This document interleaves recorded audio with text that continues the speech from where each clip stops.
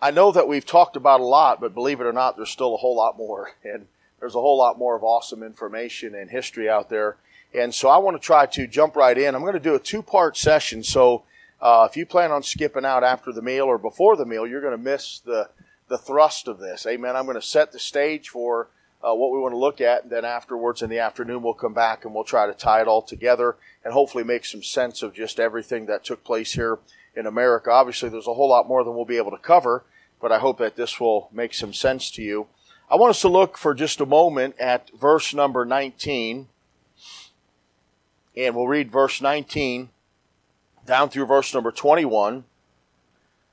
1 Peter chapter number 2, the Bible said, "For this is thankworthy, if a man for conscience toward God endure grief, suffering wrongfully.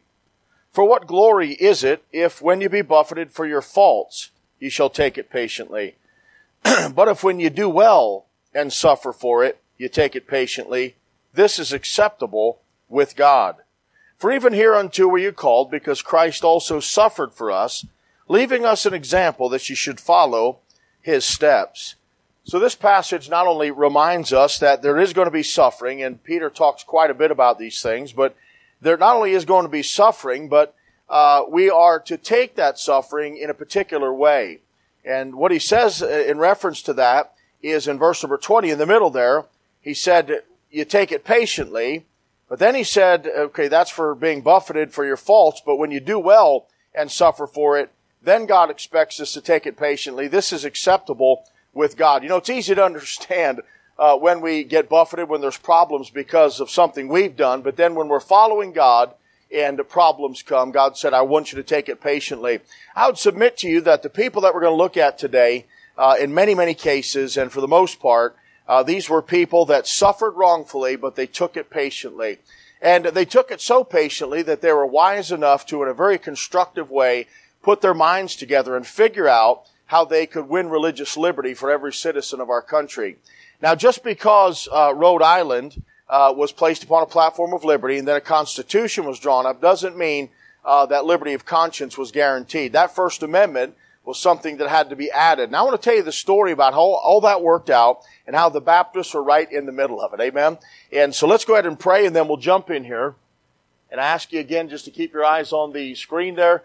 If we could turn that backlight off today, too, that might be helpful. I'm not sure. Hopefully you'll be able to see things today. But we'll let him do that, and then we'll have a word of prayer. Father, we're thankful today for the opportunity and privilege we have to be here.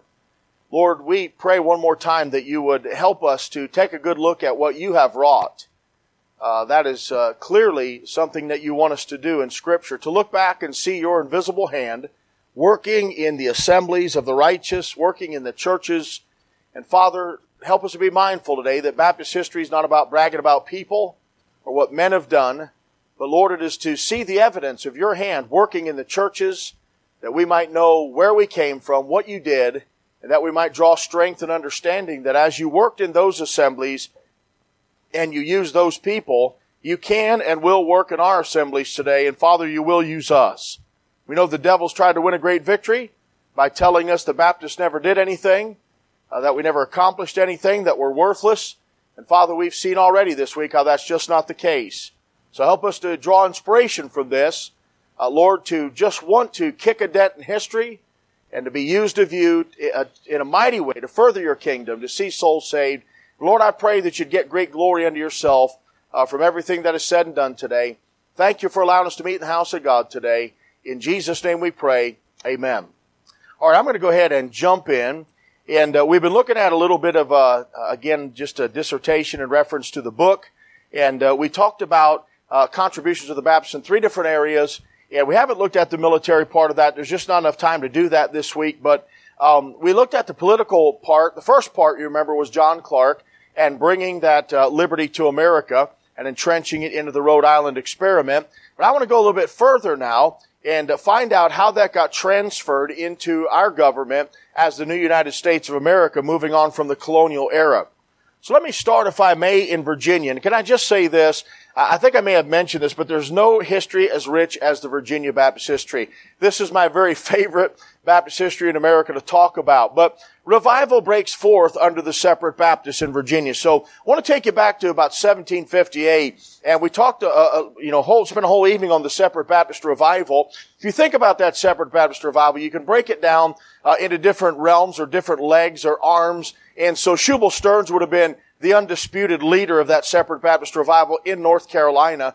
There's no doubt about that. And then when you go into South Carolina, and then we talked about going across into Georgia, his brother-in-law, Daniel Marshall, his son Abraham, and then other Marshalls in the future would continue that legacy. But that separate Baptist revival spread down across the South that way. You may remember when we talked about the separate Baptists traveling through Virginia, before they ever landed down there, they received letters. And while they were there in Virginia, there's a couple different places they stopped for quite a while. One of those places was in the northern part of Virginia. And then one of those places was right near the southern part of Virginia. And it was right near this place, Dan River. And there were converts. From that time they were there, that short space, people had gotten saved through that. So once they landed in Sandy Creek, they would send Abraham Marshall, or Daniel Marshall rather, and his son Abraham and others, and they would go up and they would try to strengthen the group that was there, ultimately that a church might be founded of the separate Baptist brand right there in southern Virginia. And so that's what we're looking at right here. We're looking at this man going back up, Daniel Marshall and others, some young firecracker preacher boys with him, and establishing a church there. Now, the undisputed leader of the northern arm of the separate Baptist revival, at least on the East Coast, would have been this man, Colonel Samuel Harris. Now, I want to talk to you about Harris and a lot of others, but may I just say of Samuel Harris, he is probably the greatest used and yet least known evangelist in all of history. Most people have never heard of his name. Even those so-called church historians, etc., in our Baptist churches have no clue who this guy is, how important he was, and exactly what he accomplished. Let me explain it to you this way, and then I'll try to outline, bring to life the outline that I give you. But understand, if there is no Shubal Stearns, then there is no Samuel Harris. Now, Samuel Harris is right in the midst of it. If there is no Samuel Harris, then there is no John Leland, there is no influence on James Madison, and there is no First Amendment to our Bill of Rights. Now, how does all this work out? Well, you'll notice in 1758 that God would save the man we called the Shubal Stearns of Virginia. His name was Colonel Samuel Harris. He was a militia commander and a stately gentleman. So here's a guy, he's got a career, he's got prestige, he's got power, he's a stately gentleman. People look up to him. And so, according to the world standard, he kind of has everything going for him, has no idea what God is about to do in his heart. Samuel Harris's background, he was born 1724. He became later known as the Apostle of the Virginia Baptists. He served as sheriff, justice of the peace, and a colonel of the Virginia militia. He was gloriously saved under the ministry of the famed Murphy boys. He was then baptized by Daniel Marshall. So the story goes like this. Harris was visiting some forts dressed in full military garb when he decided to stop and hear Joseph and William Murphy preach. As he listened to the Murphy boys preach and exhort, he fell under deep conviction. Now, there's much I could say here. I don't want to keep you long. It's Sunday morning, and I could go on forever about this. The truth is, he had no idea what was going on. He didn't stop to hear preaching, but he stopped because there was a commotion, there was a crowd gathering at a house. He wanted to make sure it wasn't any unauthorized activity. And so he stopped and went inside, and he found out they were having an unauthorized church service. Well, instead of just breaking it up, he goes and sits in the back of this church service. And there's these two young firecracker preachers who had gotten saved at Sandy Creek. They're called the Murphy boys. Now, it's interesting the way the separate Baptists were. They're very unusual, highly unorthodox in reference to what we'd think of today in the way that they preached and such. First of all, it was the time of George Whitefield. And a lot of those separate Baptist preachers copied George Whitefield. They were loud, Holy Ghost-filled hollerers, and they went on for an indefinite amount of time. Thank you, amen. I mean, doesn't that vindicate me right there? And Spurgeon was portly. You're welcome, amen. But anyway, and I'm not a Calvinist, all right? No, I don't own cigars. I will be ministering to Cubans, however. But there's been an awesome book written about these guys. There's several histories that record different things. One of the things, for example, is like Samuel Harris was so sensitive to the Holy Spirit. There were times, he'd go on preaching in open air meetings and such for weeks. And there were times he'd get up and he'd say, I don't think God is with me tonight. And he would sit down. Somebody else would have to preach. There are other times when one man would get up and preach himself to exhaustion, the crowd not wanting to disperse the other man, almost like tag team wrestling. He would jump in and start right where that man left off and continue to preach. And then there's a lady, I think she's from Switzerland. She actually wrote a book on Appalachian Christianity. It intrigued her so much. And the book is actually called Breaking Loose Together. And the story's told of the times where separate Baptists would get up and one would preach a little while and then the other one would preach a little while and the other one would preach a little while. And they literally called it Breaking Loose Together, and they were just preaching machines. Amen. And so I can't imagine what he was dealing with. You know, the first time probably in his life hearing a clear presentation of the gospel from a young Holy Spirit-filled preacher. But the response was hiding himself behind a nearby loom. He tries to hide and tucks down behind that, but this did no good. Soon he cast off his sword and other military pieces. He prostrates himself over a pew. When he was saved, he arose shouting, "Glory, glory, glory." The history actually records that as he came down the aisle, foggy-eyed, he dropped his sword and threw off his jacket, and he prostrated himself in the front there where they were preaching. And after a while, one guy said he thought that he had gone into a trance or something. He'd been down. That's just the terminology used. He's down there about 20, 30 minutes, and all of a sudden he jumps up and shouts, "Glory, glory, glory." He got gloriously saved. And it's interesting for many reasons, but it's interesting first of all because he came under real Holy Spirit conviction. Nobody said, "Come down here, pray this prayer." He just went down, cried out to God, and got saved. But then as you see this mountaintop salvation, that's really kind of symptomatic or emblematic of the way that the rest of his ministry would be. It was a mountaintop ministry. This guy would preach all through Virginia and birth numerous churches. In fact, as many as 60 or more churches are credited to his ministry. He pastored at times 3 and 4 churches at a time. He would ordain dozens of men to the Baptist ministry, help organize churches that he was not personally responsible for starting. And there were times when, in fact, 20 years later, you still see him in Virginia making the circuit and preaching, and you'll find meetings breaking out with 100 and 200 people saved. It was his testimony that told us of times where he had never heard so many people crying out, "What must I do to be saved?" Where they'd be up till 2, 3, 4 o'clock in the morning dealing with people, and he'd have to go crawl somewhere in a field and hide so people wouldn't be coming to him and asking him to minister to them. It was just a time of a massive revival. If you don't believe me, I want you to consider this for a moment, the magnitude of the amount of people getting saved and just how this shook Virginia. Virginia's a completely Anglican colony. They are so strict and stringent. They are fining people, tarring and feathering people, drowning Baptist preachers. They're throwing Baptist preachers in jail, confiscating their lands, doing all kinds of wicked things to them. But in about 20 years, prior to 20 years being expired after that, you see this now, this Anglican colony literally transformed into a bastion of Baptist liberty. It's flooded with Baptists. In fact, it's so flooded with Baptists that I get to tell you a story about their influence this morning that is absolutely phenomenal. Well, how did that happen? How do you change an Anglican colony into a Baptist colony in just 20 years? Well, it's a real biblical revival of preaching and birthing New Testament churches. And by the way, his manner was as the manner of all the separate Baptists were. They weren't just going out vaguely preaching and saying, "Have a nice day, glad you're saved." They were organizing them. They demanded an order to it. They wanted deep water baptism. They wanted church membership. They wanted people to be responsible and accountable. They believed in church discipline standards. They believed in standards of leadership and standards of conduct for church members. In fact, you can go back through the old Baptist histories and there's some funny things. And I'll tell you, man, if we had those kind of standards, we probably would have empty churches today. Amen. I think about one lady. She got church for having a bad attitude. Amen. One guy excessively beat his horse and they threw him out of church. And there's just a lot of things like that. But there was great revival taking place under his ministry.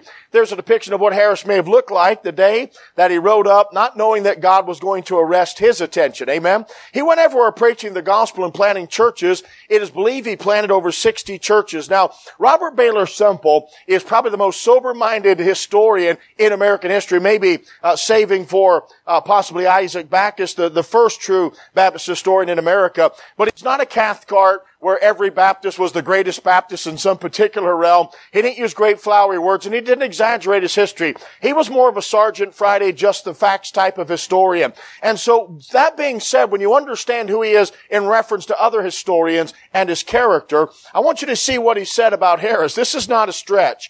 He said, "The excellency of Harris's preaching lay chiefly in addressing the heart, and that perhaps even Whitefield did not surpass him in this. He was a man of the greatest personal force. He seldom failed to stir an audience, his eyes appearing to pour forth streams of celestial lightning, which whithersoever he turned his face would strike down hundreds at once. Now, that's absolutely amazing. What he's talking about is these open-air meetings where the camp meetings began to develop, and people just forget everything and come out, and massive crowds came. There was a crowd that came just to see what was going on with the other crowd. There was a crowd that came because they wanted to hear the Word of God. There was a crowd that came because they wanted to get their lost relatives there. There was a crowd that came because they wanted to cause trouble, but you had massive amounts of people, and as he began to preach, God would save hundreds of people at his open-air meetings, and this began to flood Virginia with new converts. James Ireland. Now, who's James Ireland? Let me go back because I don't want you to jump ahead.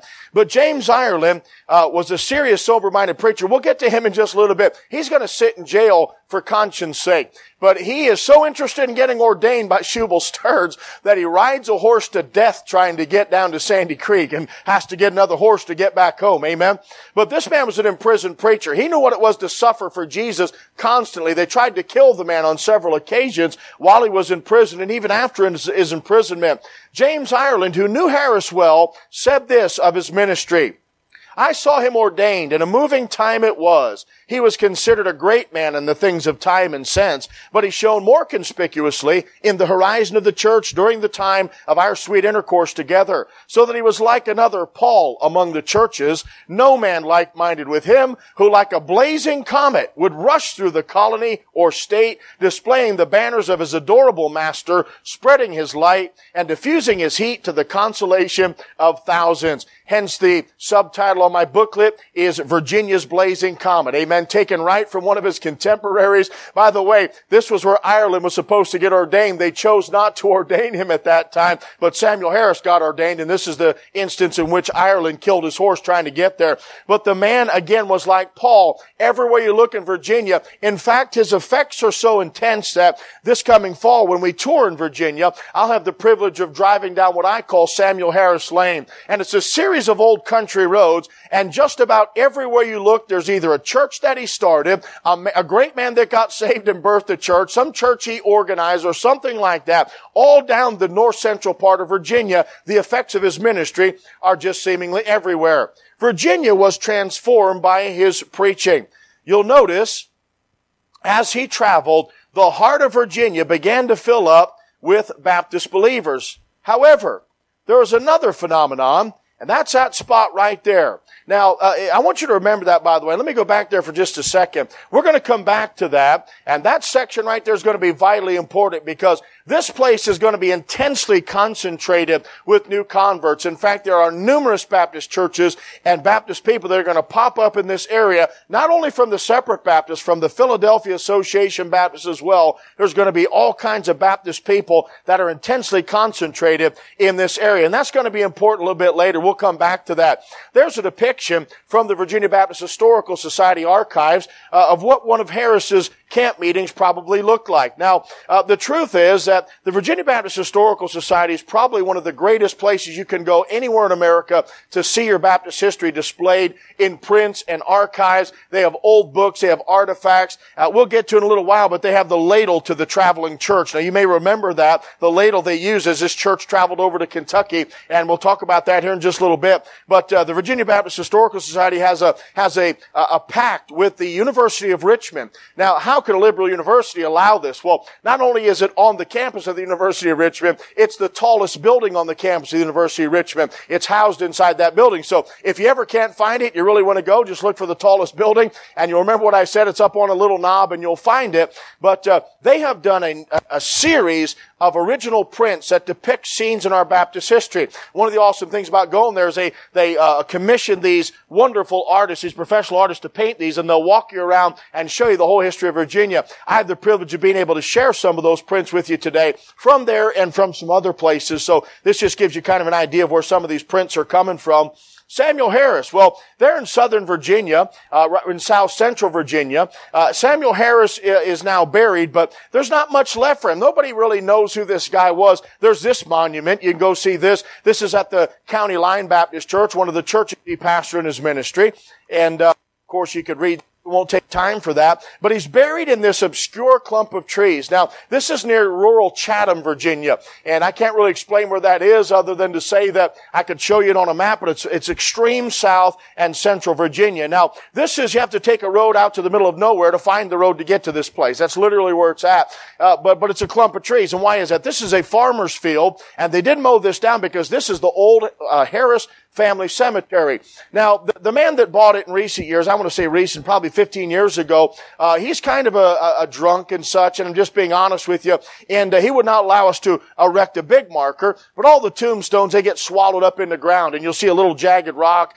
You don't even know if it was a tombstone or not, but we know he's buried in here, and the history records that for us, but his tombstone was completely gone. So you could go here, and you just say, okay, I'm here where Samuel Harris is buried, but our society will do what we can. So he did allow us to lay a flat granite marker. And so this is just some of the work our society does. I'm not sure if I showed you anything else during this conference, but this is some of the things we do. So something like that that costs $1,700. And so that's just some things we can do. It looks a lot nicer now. We have it garnished with stone around it and such, but this is what it says. Virginia's Blazing Comet served as church warden, justice of the peace, sheriff, burgess of Pittsylvania County, colonel of militia, and captain of Fort Mayo. Harris was saved in 58 and baptized into the membership of the Dan River Baptist Church by Daniel Marshall. He was ordained to preach in 1769. Harris moderated the first separate Baptist association in Virginia. He became Virginia's undisputed leader of the separate Baptist revival, which had spread northward from North Carolina. He was also instrumental in the planting of as many as 60 churches in Virginia. He saw thousands converted under his powerful preaching. Dozens of men who were saved became Baptist ministers. Harris laid his hands on countless ordination services. Through his church planting and evangelistic preaching efforts, the colony of Virginia, then controlled by the Anglican Church, was transformed into a Baptist stronghold. This in turn would set the stage for the Baptists of Virginia to win the battle for religious liberty and help establish the First Amendment. May every citizen of this nation, and especially the Baptists, ever hold the memory of this man of God in their hearts with fondest affection. Now, who got saved under his ministry? I'm going to have to fly. You're just going to have to jump in and hang on. Amen? All right. This guy, Lewis Craig, you can see where he was located. This is the Upper Spotsylvania Baptist Church that's developed under his ministry. Who was Craig? He was born in Orange County, 1730. He preached in the eastern part of Virginia, saved under Harris, planted at least 3 churches in Virginia, was repeatedly persecuted. Patrick Henry rode 60 miles on horseback to secure his release from prison. On one occasion, he and some other Baptist ministers. This is a picture from the Virginia Baptist Historical Society. The man with the white sleeves coming out of the vest, that is Lewis Craig. As they were traveling through the streets that day under arrest for the sin or the crime of disturbers of the peace, preaching contrary to the state church, they sang a song to their captors. You see the jailer on the right and the constable there behind and on the left. But they were singing, "Broad is a road that leads to destruction, and many there be which go in thereat. Narrow's the way which leadeth unto life." So they sang the gospel as recorded through the streets on their way to the Fredericksburg jail. One of the complaints against them in the official records was, quote, "They cannot meet a man on the streets without ramming a text of scripture down his throat." Amen? Would to God we'd be accused of that once in a while. Amen? Well, he was in prison for preaching, continued to preach through the jail bars. There's the modern day church. They now call it Craig's Baptist Church. Patrick Henry defended them. Now, Patrick Henry's Red Hill is also in South Central Virginia. You can go there to Patrick Henry's Red Hill. His law office, the estate, and all the house and everything is there. His gravesite is there. There's a nice big bust of Henry when you come in. Great history, tons of books. It's just a really neat place to go. And we've been there on numerous occasions. But I went there several years ago and I was doing research, trying to authenticate the actual wording of what Patrick Henry said when he defended these Baptists. And I talked to a gal there. She had a master's degree. I say this tongue-in-cheek in Patrick Henryology, amen. Her master's thesis was on Patrick Henry's life, and his final debate was just right not far from there. But anyway, a lot of things I could say about Henry. He was a tall giant of a man. He had the ability to speak and speak so quietly that you'd be on the edge of your seat listening. And boom! He would lift his voice and people would jump back and he would shock them half to death. And if you go to the church where he made his Give Me Liberty or Give Me Death speech here in Virginia, they have a man literally dressed up like Henry, a tall older gentleman, and does an awesome job. And it just about puts you in tears, if it doesn't put you in tears, listening to this. Well, he rides 60 miles. He hears about the Baptists, decides to defend them pro bono. Not because he's a Baptist. Again, he's a Presbyterian by his own confession. However, he understands that liberty, all of us rise or fall on unfeigned liberty. Amen? And if it's not liberty for all, it's not liberty at all. And so he was defending liberty, and so he wanted to go and help the Baptists. Patrick Henry rode 60 miles. He entered the courtroom and was seated. After the indictment was read, he arose and addressed the judge and jury. He listened to the further reading of the indictment with marked attention. The first sentence of which it had caught his ear was, "For preaching the gospel of the Son of God." It was finished, and the prosecuting attorney had submitted a few remarks. Henry arose, reached out his hand and received the paper and addressed the court. "May it please your worships, I think I heard read by the prosecutor as I entered this house the paper I now hold in my hand. If I have rightly understood, the king's attorney of this colony has framed an indictment for the purpose of arraigning and punishing by imprisonment 3 inoffensive persons before the bar of this court for a crime of great magnitude as disturbers of the peace. May it please the court, what did I hear read? Did I hear it distinctly, or was it a mistake of my own? Did I hear an expression as of a crime that these men, whom your worships are about to try for a misdemeanor, are charged with what?" And continuing in a low, solemn, heavy tone, "For preaching the gospel of the Son of God?" Pausing amid the most profound silence and breathless astonishment, he slowly waved the paper 3 times around his head. When lifting his hands and eyes to heaven with peculiar and impressive energy, he exclaimed, "Great God!"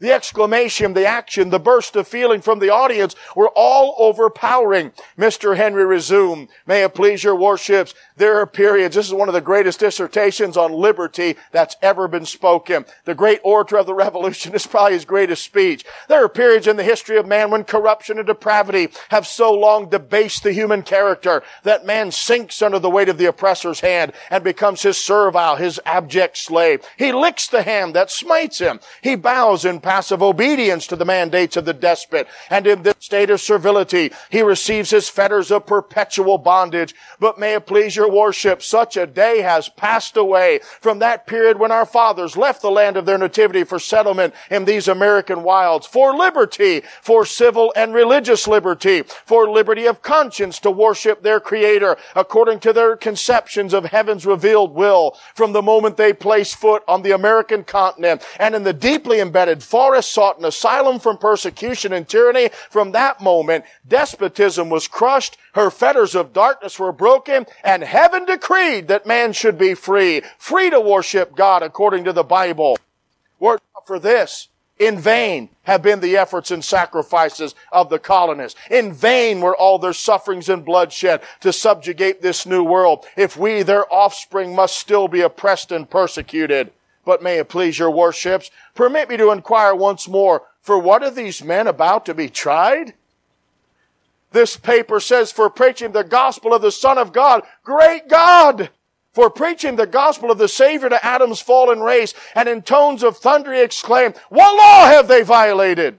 While the third time in a slow, dignified manner, he lifted his eyes to heaven and waved the indictment round his head. The court and audience were now wrought up to the most intense pitch of excitement. The face of the prosecuting attorney was pallid and ghastly, and he appeared unconscious, and his whole frame was agitated with alarm, while the judge in a tremulous voice put an end to the scene, now becoming excessively painful by the authoritative declaration, "Sheriff, discharge those men."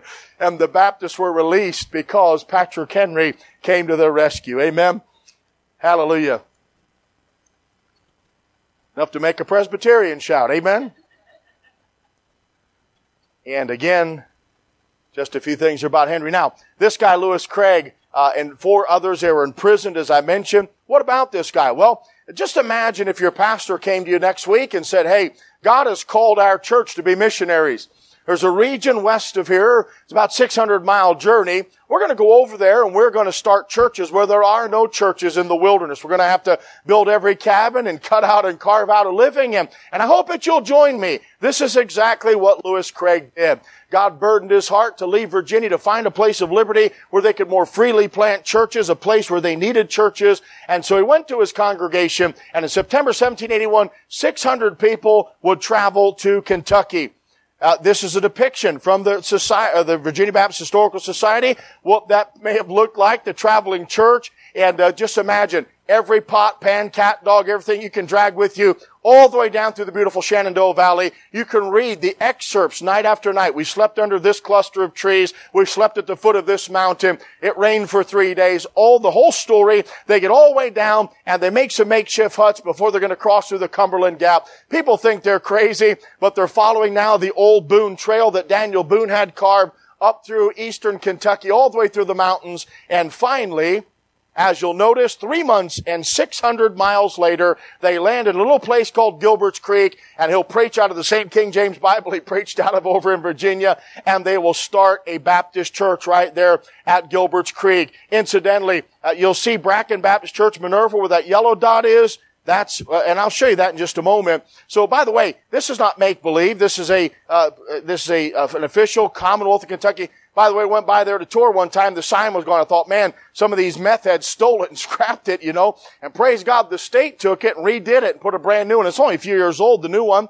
And so the traveling church in search of religious freedom, the Reverend Lewis Craig led his entire congregation of 200 Baptists and 400 other settlers from Spotsylvania County, Virginia, and established them here on Gilbert's Creek. This expedition, guided through the wilderness by Captain William Ellis, was the largest group of pioneers ever to enter the District of Kentucky in a single body. And yes, we did have to go find the exact spot where they preached first. Amen. And so out there in the poison oak and ivy, we found it and we had a service. Amen. That's what crazy Baptists do on Baptist tours. I'll tell you, man, there's a lot of tears shed and a lot of great prayer and a lot of powerful moments on these tours. I've had preachers say it's the greatest revival meetings I've ever been to are our tours, because it's all focused on, we preach the daylights out of everybody. Amen. It's preaching the whole time. This is that church I showed you in the northern part of Kentucky, that little yellow dot. This is where he finished his course, last church that he pastored. This is called the Bracken Baptist Church in Minerva. This is about a 200-year-old building right here. A little over 200 years old, I think the building is. And there's his graveside, and there on the Armbruster farm. Now, this guy sat in a lot of jails, right? Well, there were a total of 45 Baptist preachers in prison for preaching in Virginia during this time frame, just prior to the Revolution. Now, this fact in and of itself was shocking to me when I first heard this probably 15 years ago. I was like, there's no way this could possibly be. And yet it is, honestly, the fact. Hannah Lee, just some famous people. By the way, this revival is affecting everybody of all classes. Anglican ministers were getting saved, down to the pauper to the prince, everything in between. Her great nephew was Robert E. Lee. She was from an Anglican family. She was arrested. Her brother was the presiding judge. He fines her. She don't pay the fine. But there's David Thomas from the Philadelphia Association. He's down there preaching, and she allows him to hold services there on her plantation. So people of all classes were being affected. Another awesome guy, and I'm going to just, believe me, I'm going to set the stage. I'm going to get it. So you're going to say, why all these guys you're talking about? You're going to understand it later. These are the men who are going to get together and understand. They've got to even put some theological differences aside to become one unified voice to affect their government and to write petitions and to fight for religious liberty. They're quite brilliant, and the fact they had the patience to be able to do that. Now, they still debated Calvinism and Arminianism the whole time through, but they worked together because they realized if they see all these signatures and how massive these are, these petitions we bring, they'll just have to listen to us, and we will finally have liberty of conscience. So they were fighting for us. Amen. But John Waller, they called him Swearing Jack Waller before he got saved. And when Waller got saved, there was such a great transformation in his life. This is one of the reasons, as we'll talk of a little bit later, they called the Baptists witch doctors and soothsayers, and they tried to castigate them and paint them in a horrible light. For example, stay away from the Baptists. If you look them in the eyes, they'll put you under a trance and cast a spell upon you. They work by the power of Beelzebub. Same thing they said about Jesus. They're full of devils and all this kind of thing. This is what the Anglicans were trying to teach. Why would that be? Well, imagine this conversation. Have you seen Swearing Jack? No, I haven't.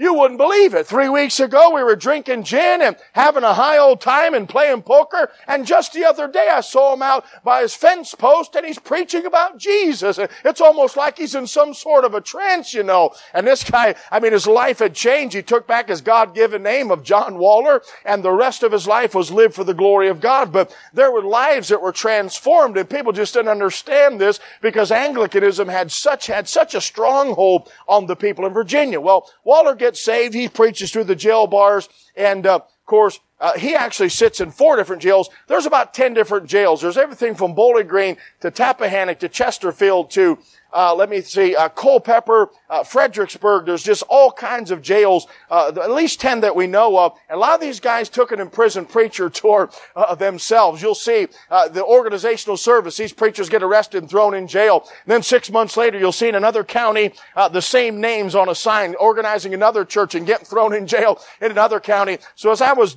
doing the 2011 video set that's back there, the Imprisoned Preachers Tour, it dawned on us that these men had already taken the Imprisoned Preachers Tour. Some of them had visited the inside of about 5 different jails. I just can't imagine that, all for the cause of simply preaching the gospel, because it was illegal in an Anglican state church. Here's a Waller being heckled.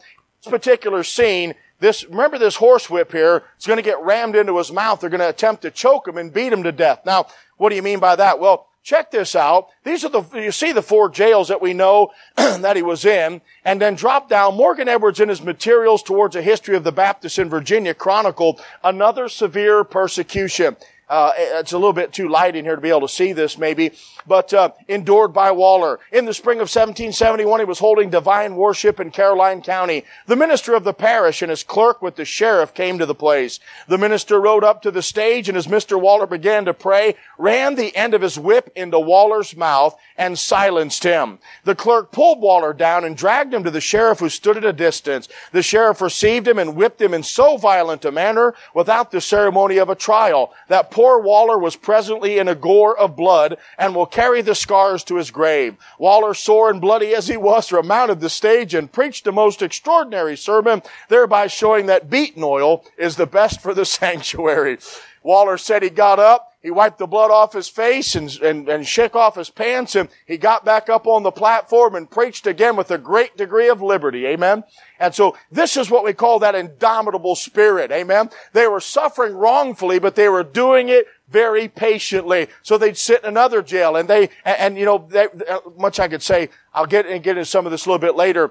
This is a letter that he wrote while he was sitting in jail. Great extant piece of documentation we have. This church again is now called after their famous preacher Waller. There's Waller's Church. And this is an actual manuscript that still exists today. It's a fragment of a letter. You'll notice down on the bottom, he has, the last line, not to preach for fear of sinning against God. And basically what in essence the judge said to him was, Waller, I'll make you a deal. If you promise not to preach in this county for a year and a day, you can go home to your family. He literally had almost died in the Tappahannock prison. And the Tappahannock prison is on the extreme eastern side coast of Virginia. And he felt abandoned by God and man. His friends went and pleaded with the sheriff to allow him to get out. They thought he was going to go home to die, but God allowed him to live a lot longer. But he said, I can't promise that I'm not going to preach, because I fear that I would be sinning against God if I tell you I'm not going to preach. And so I'm going to keep preaching. But anyway, this is another piece of great evidence that we have. All that preached were persecuted in many different ways. Much we could say there. Here's some of those signs here at the Piscataway Baptist Church.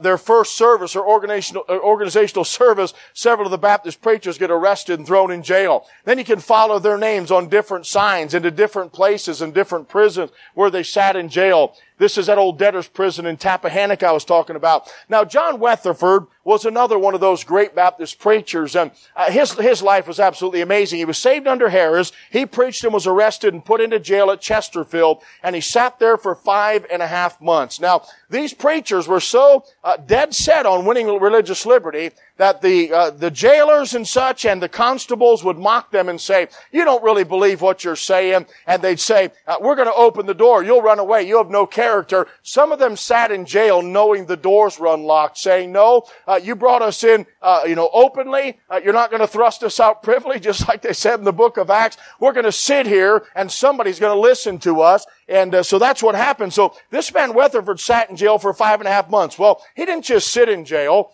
This is the modern day. They have a museum made out of the third prison, and I'll show you in just a moment where you see this. This is a brand new courthouse complex, and instead of tearing down that old building and getting rid of the monument, they did it around it and put it in their courtyard, which is really neat there. Chesterfield, if you look at Richmond, Chesterfield sits right down here in the southwest corner. It's kind of a suburb. Great place to go and look at Baptist history. But this monument is a monument to those that were in prison here. Well, nonetheless, let me just move on real quickly. There's a sign for him. I won't get into this. So he's preaching through the jail bars in Chesterfield, and you'll notice that man on the bottom left with a knife.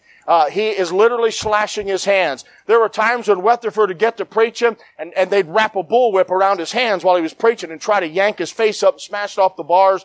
But in fact, it was said of him that he was a man who baptized his listeners with his own blood because he had gashed him so often while he was trying to preach. You'll notice a man beating on drums. That's not a special song for the service, you see. They're trying to drown out the preaching. Well, he would preach, and revivals would begin to break out because people saw his earnest pleas and his intensity and his love for God, and the power of the gospel began to change people. People began to get saved, and they would get baptized by ministers while he was sitting in jail. The Baptists were beginning to multiply because of his ministry. In fact, it was stated some of the greatest revivals in Virginia history took place right outside the jail windows where in Chesterfield there, where this man preached, John Weatherford. Well, they got so sick of it, they built a wall around the jail. They put glass and rocks on top of that wall. And to defeat that, the Baptists had a group that got together and they brainstormed, and they began to be called the Bandana Brigade. Weatherford not knowing what time the people were assembled and they not knowing if he was going to be able to preach that day,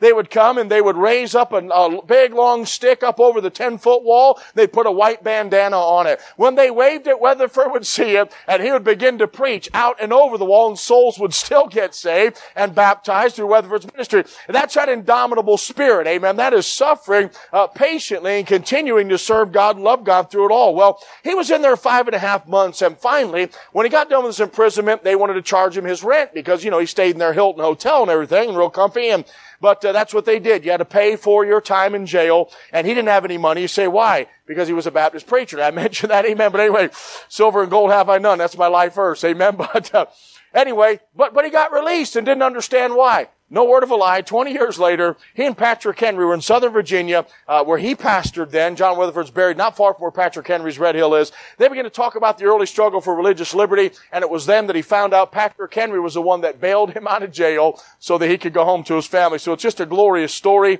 A lot of stuff you can see there in Southern Virginia. The Shockey Baptist Church and Weatherford's grave. This is across a briar patch, and it's about 5 foot tall, and it's on private property. But all it says is J.W., John Weatherford. Most people never know this guy lived, but he is a part of that great group of people that won our liberty for us today. Just a quick mention. They wanted to plant churches all over Virginia, so they started sending guys into the wilderness of extreme western Virginia. Some of it today, a portion of it is now West Virginia. But long before there was a Sheffey, in fact, about 85 years before there was a Robert Sheffey, go into this region and preach, Baptists had already been trekked through there and started churches and won souls and preached the gospel. These guys were known as the Bedford Plowboys, amen? Witt and Jeter, and they would go in there and they would bring back notice as to where churches would started, and they would send ministers and start churches in Western Virginia. Then there's this great guy, Elijah Baker. I hate to say it, but yeah, he's one of my favorites too. You say you have a lot of favorites. I do, amen.